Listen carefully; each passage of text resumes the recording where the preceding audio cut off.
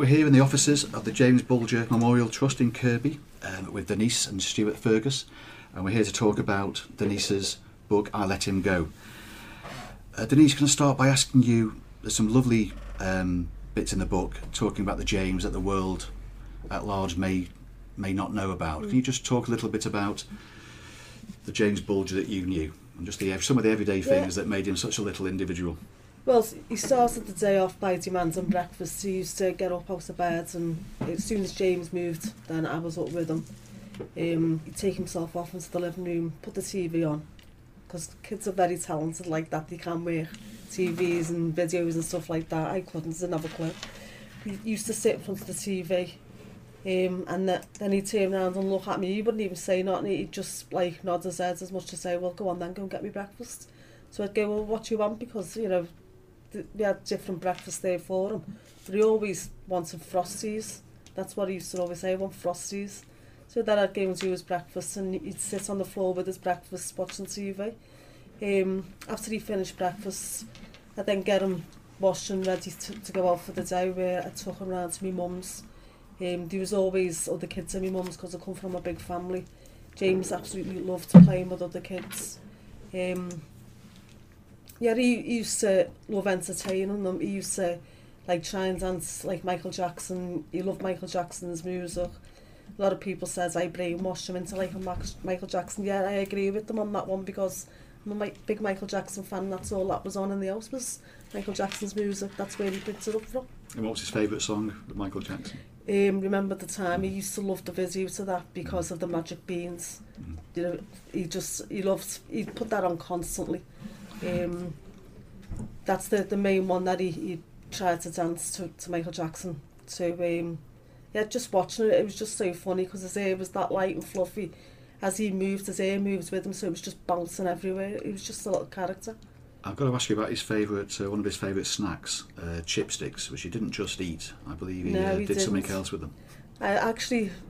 He'd asked for these crisp ones, so I went and given them, opened the bag for him. I goes into the kitchen to get a drink, and when I come back, I looked at the curtains. They were brown curtains, so all these chipsticks were hanging off the curtains. And it took me a couple of minutes to realise what they were, and he's sitting on the floor laughing his head off. And I thought, you cheeky little monkey. So I had to try and take all the chipsticks. Obviously, I can't give them back because they've been all over the curtain. But it was just so funny just to see him just sitting there laughing past himself because he threw all these chipsticks and they clung to the curtains like darts. Let's just talk about the book itself and just coming to do it. We're approaching the 25th anniversary. Why did you think this was the right time, Denise, to put it all down on paper once and for all? Because I had other kids and they were so young, I had to put all my time into raising them. But I just thought the time was right in writing a book. I've never done anything like this before. And when I looked into it, it was actually Carly, my ghostwriter, told me just how many books had been written by people that didn't even know James. And I thought, you know what, am I the last person to do this then? And because the lads are growing up now, I can put all my time and effort into writing the book. And I just want people to, although they didn't meet him, but try and know James the way they approach me. The amount of people that I get coming over to me saying that, you know, they treated James as one of their own.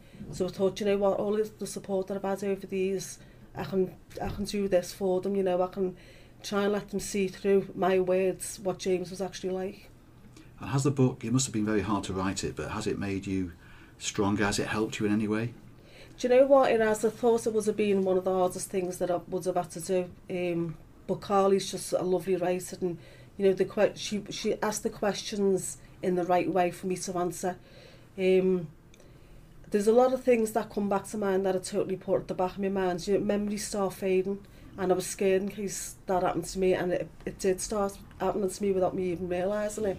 But with writing the book, all our memories come back, and they're not all bad memories, they're more good memories than bad.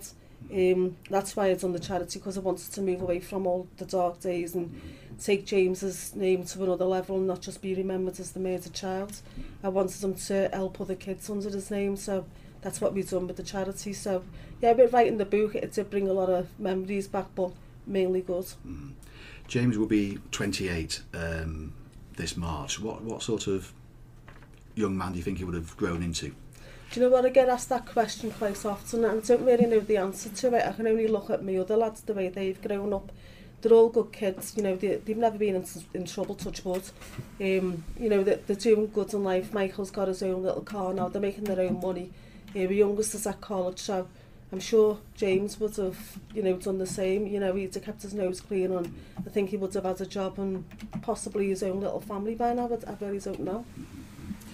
Just going back through the book, there's one image which people all around the world will think about when they hear James's name, and it's now a very infamous and haunting image, but at the time it was an image which gave you some reassurance, and it's the image of James with Venables and Thompson that we now know.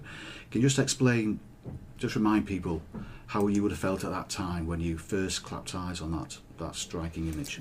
Well, when I seen James with two young lads, I honestly thought that, you know, they took him not meanly, but, you know, they enticed him out the shop, but I didn't know that at that time.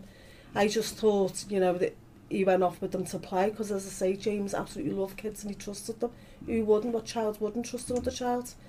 I think if I'd have seen him being led off by an adult, then I think things would have been different, would have felt different, and even thought different. But because I seen him with two young lads, I didn't think for 1 minute that they were going to do what they'd done. No one did. No one could have predicted the outcome of what they'd done. There's lots of things in the book, Denise, which people might not be aware of. They know you've suffered a great deal, obviously, but the little details they might not have known about. While you were waiting for news of James, something happened at Marsh Lane Police Station when someone came in. Can you just explain what happened there with the frogman? Yeah, I don't think it was intentional. I don't think, you know, I mean, them people do an absolutely amazing job. But he just walked in with a pair of dirty, scruffy-looking trainees, and he held them in front of my face, and it was much to say, you know, are they James's? And as I said no, and I felt relief that they weren't his. He just walked out. But I mean, their job must be so hard, you know. He didn't know what the outcome was going to be. If I'd have said, yeah, they're James's, then he would have been on a whole new different road than to the job that he was at. No, it's just, you know, I can't blame him for doing that, but I just thought it was quite strange, him just walking in holding a pair of trainees in front of my face and walking back out without saying a word. And again, before James was found, there was a phone call made to your mother's house, which yeah, was very upsetting. I was actually coming down the stairs when the phone went, and I just picked it up because it's just something that I was used to doing. And there was a voice on the other end. All he said was, it was a man, and all he said was, I've got James. And I was going, well, where have you got him? Where are you? He's not yours. I need him back. And on that note, he just put the phone down. You were going through agony anyway. How did that make you feel when you had to put the phone? He put the phone down. Well, I went into my family and told my family about the phone call, and they were saying it's probably a hoax. You know, they didn't leave no information of where they were or anything. It's probably a hoax, but it doesn't help you when your child's missing. The last thing you want is for someone to phone you up to say that they've got him. Now, he probably didn't expect me to answer the phone, but I did, and they've got to realise that when something like this is happening to someone, I don't think these people should come out and, you know, add to the misery by pretending that they've got the child. Mm-hmm. Another aspect that will hit readers, I think, is you're talking about the reality of the situation only really hit you properly after the trial. It's obviously a long time after. Because you're living under a cloud, really. I mean, I had a veil that I walked around with constantly. It felt like I couldn't see beyond. It was a black veil, and it felt quite heavy. I just thought once the trial was over, you know, James was going to come back to me, and I was living on that. I think I really believed that. But when the trial was over, James didn't come back to me, and that's when the grieving does really kick in, because everyone goes off and does their own little thing in their lives. Then you feel like you're left on your own and you're having to deal with it. Although I know I wasn't, I still had all my family around me, but they've got a family of their own and they've got to get back to normality as well. But on that note, you never ever get back to normality. You realise then that your life will never be the same again. Mm-hmm. Tell me, that's just reminding me, there's parts of the book where you have felt James's presence. There's tell me about the time when you're in the bathroom at home and you felt James was there. Well, I was cleaning around the sink. Obviously, yeah, I had jammies up, but I was actually in a night dress, and I felt tongue at the back of my night dress, and when I turned around, there was no one there. So I shouted down to my niece, "Have you got Michael?" And she said, "Jerry's down here." So there's no way Michael could have got down the stairs that quick. Incredible. So it was just, and it was definitely a thought. I'm not imagining it. And I thought to myself, am I going mad? Am I going insane? Am I imagining this? Well, definitely was a tug at the back of my night dress. Was that a comfort looking back that actually happened? It freaked me out a bit because I thought there's no one there who's just done that. Just going back to when you talked about the reality only hitting after the trial, people's hearts went out for you naturally on the day of the funeral, and to get through that, well, you talk about it in the book. How was that? How did you get through that? I pretended that it wasn't happening. I pretended it wasn't James's funeral. I couldn't look at the casket.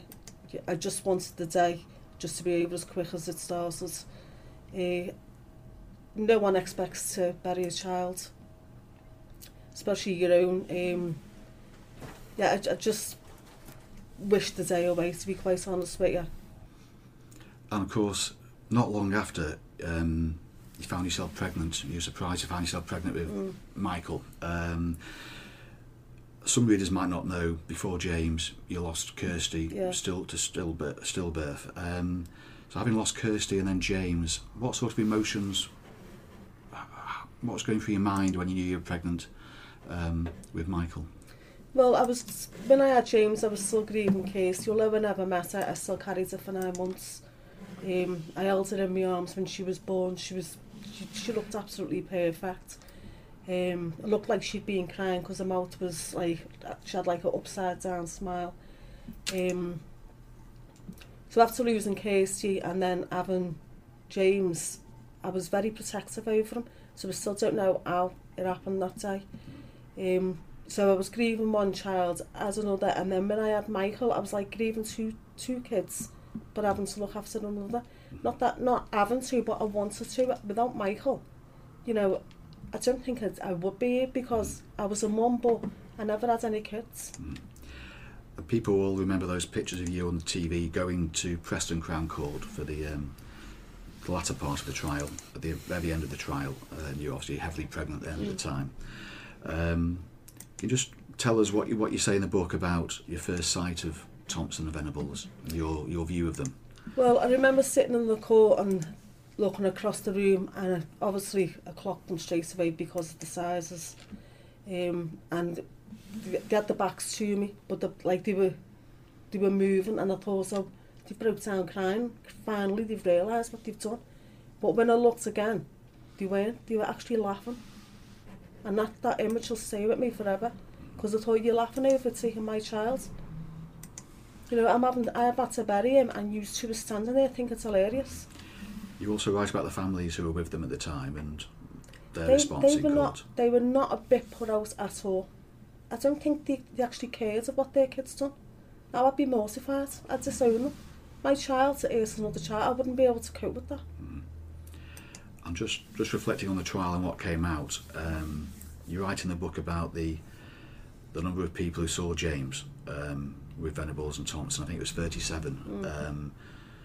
But you know, you had a very clear message about that in the book. Yeah, well, I mean, if you see a child with 2 other kids, there's no way you think that they've kidnapped it and they're going to do what they've done. So I don't blame them people. I mean, they've got to live with that for the rest of their lives. And, you know, I do feel sorry for them, because, you know, at one point, one of them could have saved James's life, and that's what they've got to live with. But they chose to, you know, not chose, but, you know, they let him go with them. One woman actually took James by the hand, and, you know, it was right by the police station. She said, you know, I'll take him to the police station, but they were that conniving and crafty that they said, no, that's where we're taking him ourselves. So she let go of James's hand, and she was the last person to see him alive. But again, you know, as you were saying, no one would have imagined. You saw that CCTV image, and those people saw 2 lads with a very young lad, and no one knew what they were going to do, only them two. The book's obviously given you a chance to have your say finally. Yeah. Everyone else has had their say, and you do respond to, you know, some terrible things that have been said and written about you in the past, or just gossip and what have you, and labels. Can I just ask you about those? One was these horrendous rumours about the shoplifting that was allegedly taking place that day. I've never shoplifted in my entire life, and I certainly wouldn't take a child if it was shoplifting. I'm just not that way inclined. So I wouldn't shoplift. I'd go without before I'd done anything like that, because the way my luck runs, I'd be locked up for it if a child. I'd be caught straight away. People have accused me of leaving James outside the shop. I would never dream of doing that. Why was I? James was not a dog, and some shops don't accept dogs in them. I get that, but he was never a dog, and I wouldn't leave him outside. As you pointed out, CCTV was following you all that day. You look back at what you were doing anyway. Also, just to take you further forward, you've been accused of organising vigilante groups. No, I would never do that, because I wouldn't want blood on my hands. Give them enough rope and they'll hang themselves. That's the way I think. Let them live looking over their shoulders. It's not me that's having to live a life like that. I've done nothing wrong. It's them two that were in the wrong from the beginning to the end. And people aren't shy of giving people in the public eye labels, describing them, thinking that they know them. You talk in the book about being called hard-faced, and talking about if you don't smile, that's what happens, and if you cry, you get called other things, fragile, or someone who's on the edge. How has that made you feel over the years to read about this sort of thing? Well, it was hard in the beginning, but I thought, you know what, I've had to move on with my life. I've had to deal with everything that I've dealt with in life, and if people want to judge me, then that's entirely up to themselves. I don't judge people by a smile on the face or a frown. People show expressions all the time. I have got a life, and if I want to go and have a drink in a pub, then I will do that. A pack's and smoke, and I've reared my kids.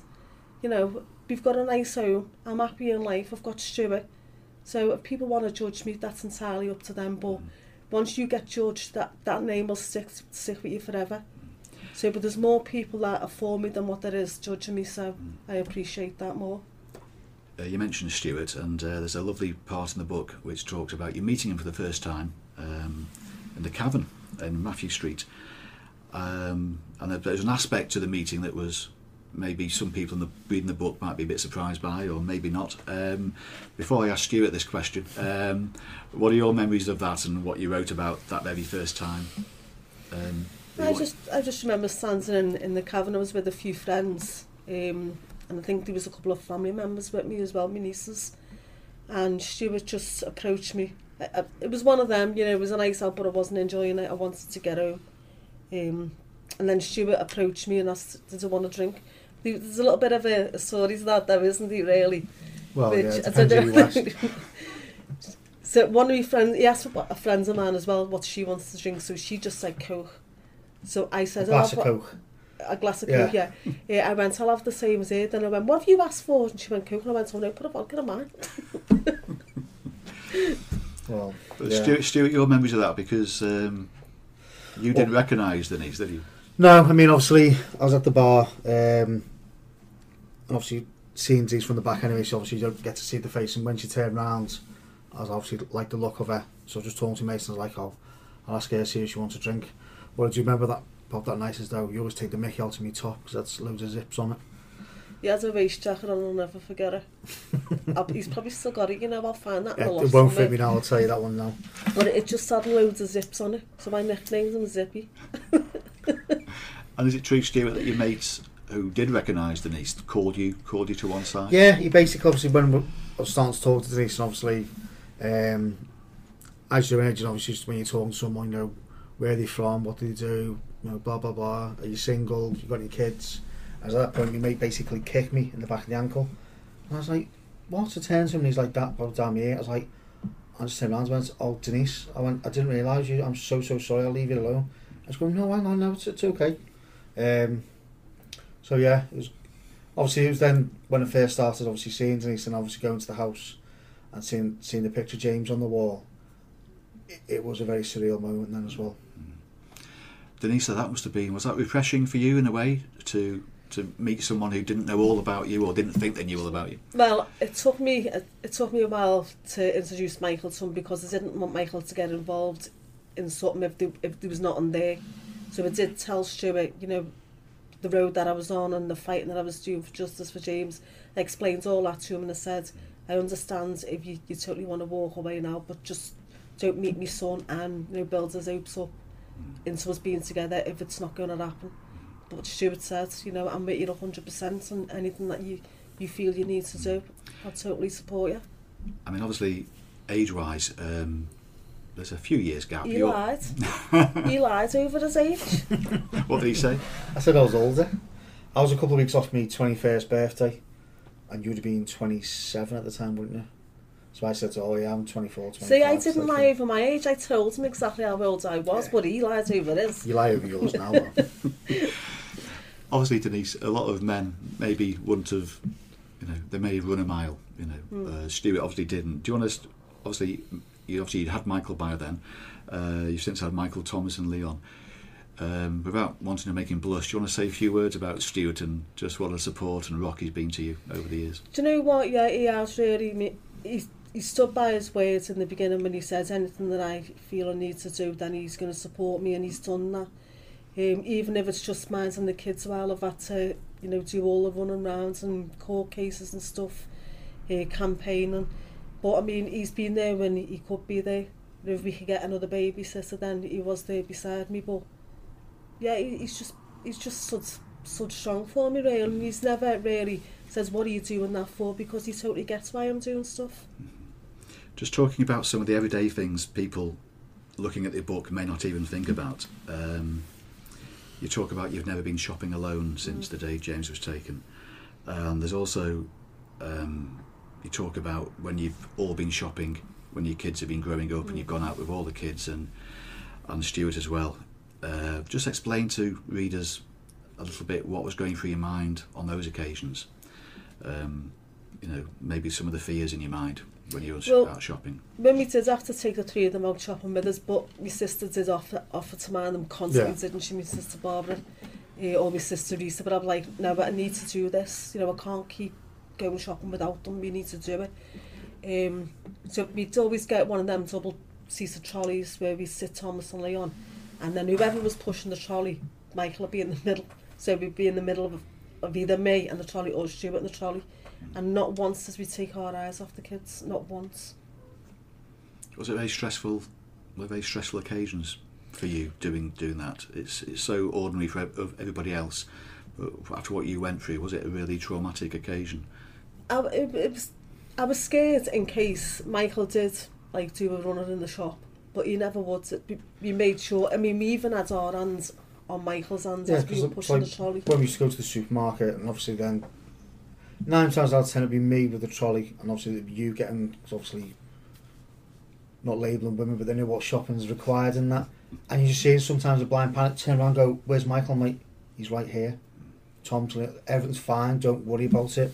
So I think that's what it's just a reassurance that you needed someone with you. But the best one was, because you try and bring your kids up not to talk to strangers. I mean, it was different from what we would, don't talk to strange kids, don't talk to strange men, don't talk to strange women.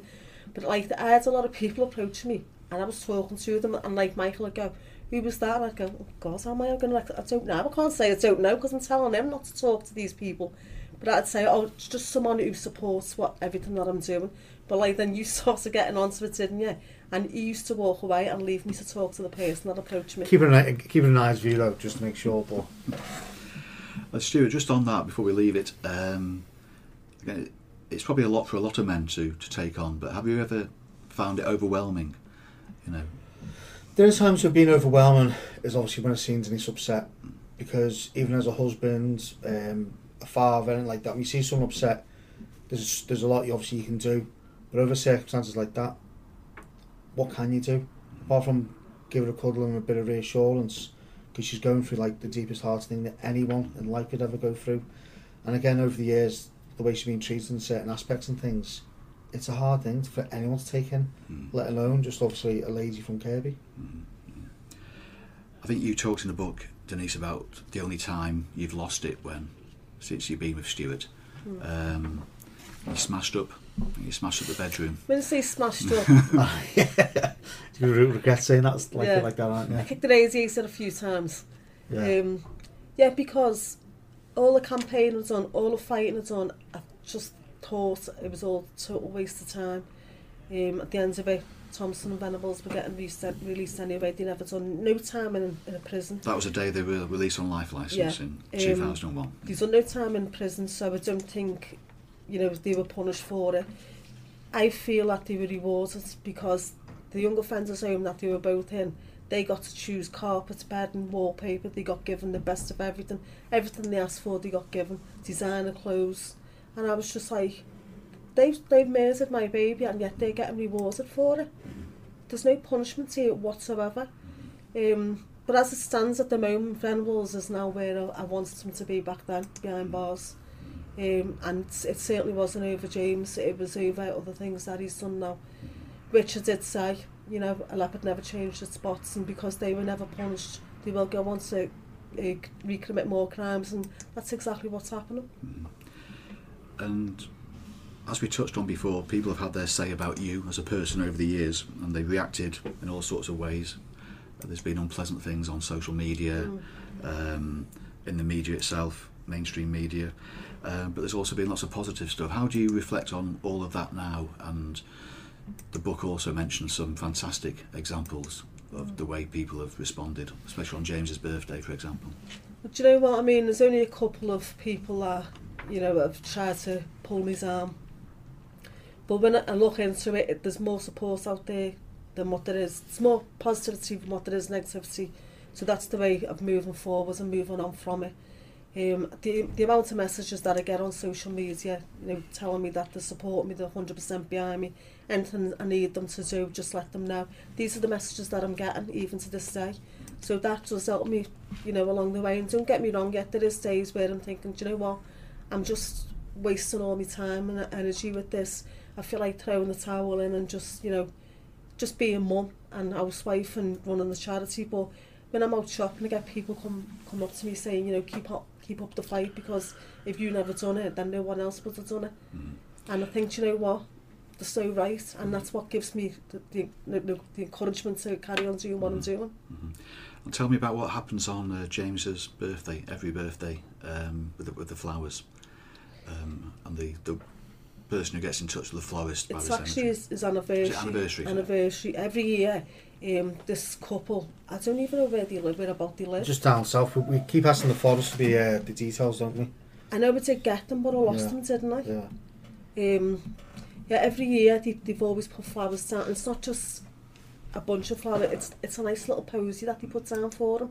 And they're always lovely, and the florist always takes a picture of the flowers they've put down and send the picture across to them to let them know they are the flowers that they bought. But it's so nice of them. I think they still do it now, don't they? Yeah, McCullens, yeah. But I'm expecting this year I'm expecting a bed of flowers to James's resting place, because it's 25 years on, and I've got a big family, and I'm wanting every single one of them to be there if possible, just to pay a little bit of respect to them, put a flower down for them, spend a bit of time there, and then we can all just go off and do our own thing. On the book itself, Denise, what was your overall aim of it, do you think? Do you just purely want to celebrate James, and what do you want people to take from the book when they read it? It's not celebrating James, I wouldn't say that.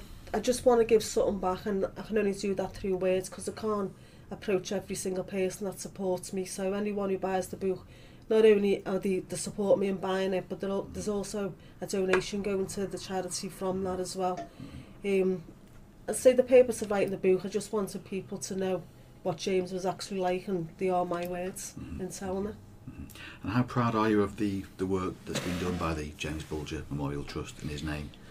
Do you know what, it keeps us going, doesn't it? And I am really proud that we've got the caravan, but our new aim now is we need a lodge, because we've got a static caravan, the door frames are so narrow, and we've got families with kids in wheelchairs, even parents in wheelchairs, or, you know, carers, and we can't. And it's sad, but we can't accept the nominations because the wheelchairs can't fit through the doors. So we're now looking into buying a lodge, which is a lot bigger and more open spaces in it. So that's our aim, and that's what we're going for, and hopefully we get it by the end of this year. Now, James would have been 28 this March.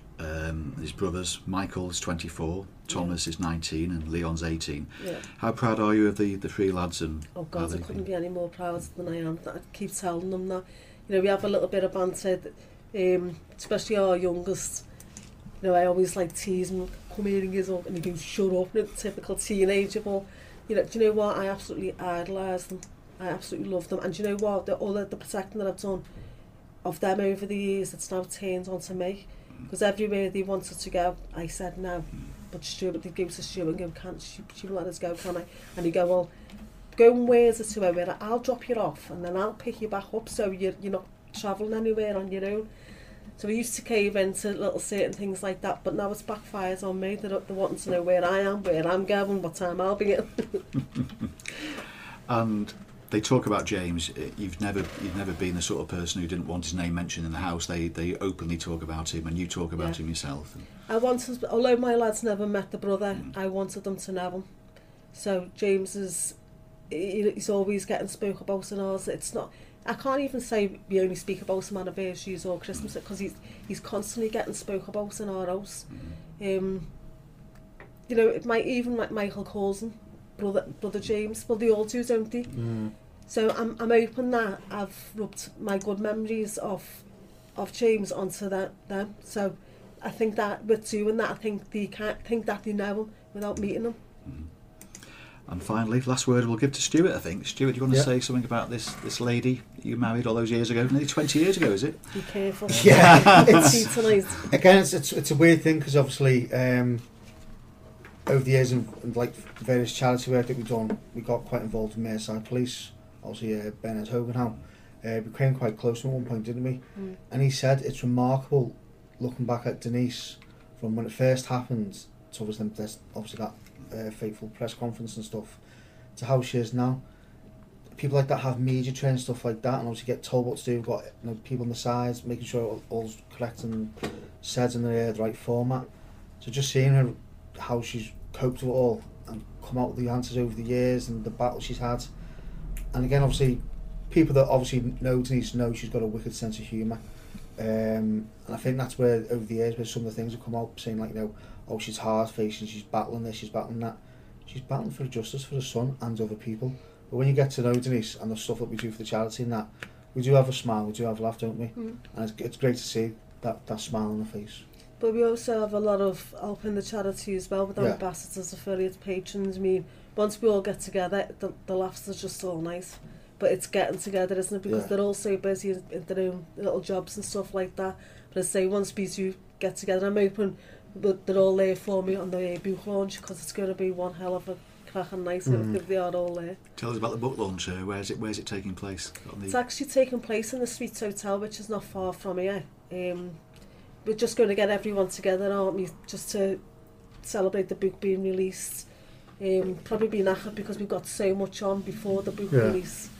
We're in London, we're here, everywhere. Yeah, because we're looking at different venues, obviously, to do the book launch. Obviously, some people are saying about why you can do book sign stuff like that, and that's not really what it's all about for yourself, is it? No. By then, the book will be released. Dean's done all the interviews. Then have friends, family, and obviously people we invite along, and just obviously a little celebration. And obviously, we're even getting a gift from Simon Cowell, aren't we, for the night? Yeah. Kevin out of X Factor. And Simon Cowell's going to get a gift back off me. Yeah. He's going to get a book. A booth. So basically, we're trying to get like an act for the evening, and Denise Management will contact and Psycho to get rack soon and stuff like that. But obviously, they've got stuff on, but they're sending up Kevin, so he's coming to perform in the night. So that'll be quite a good little I'm thing. looking forward to that. Yeah, but no one knows about that either, so that's a little scoop for you. And that's Thursday, January the 25th. Yes, it is, yeah. Okay, Denise and Stuart, thanks very much indeed. Thank you. Thanks.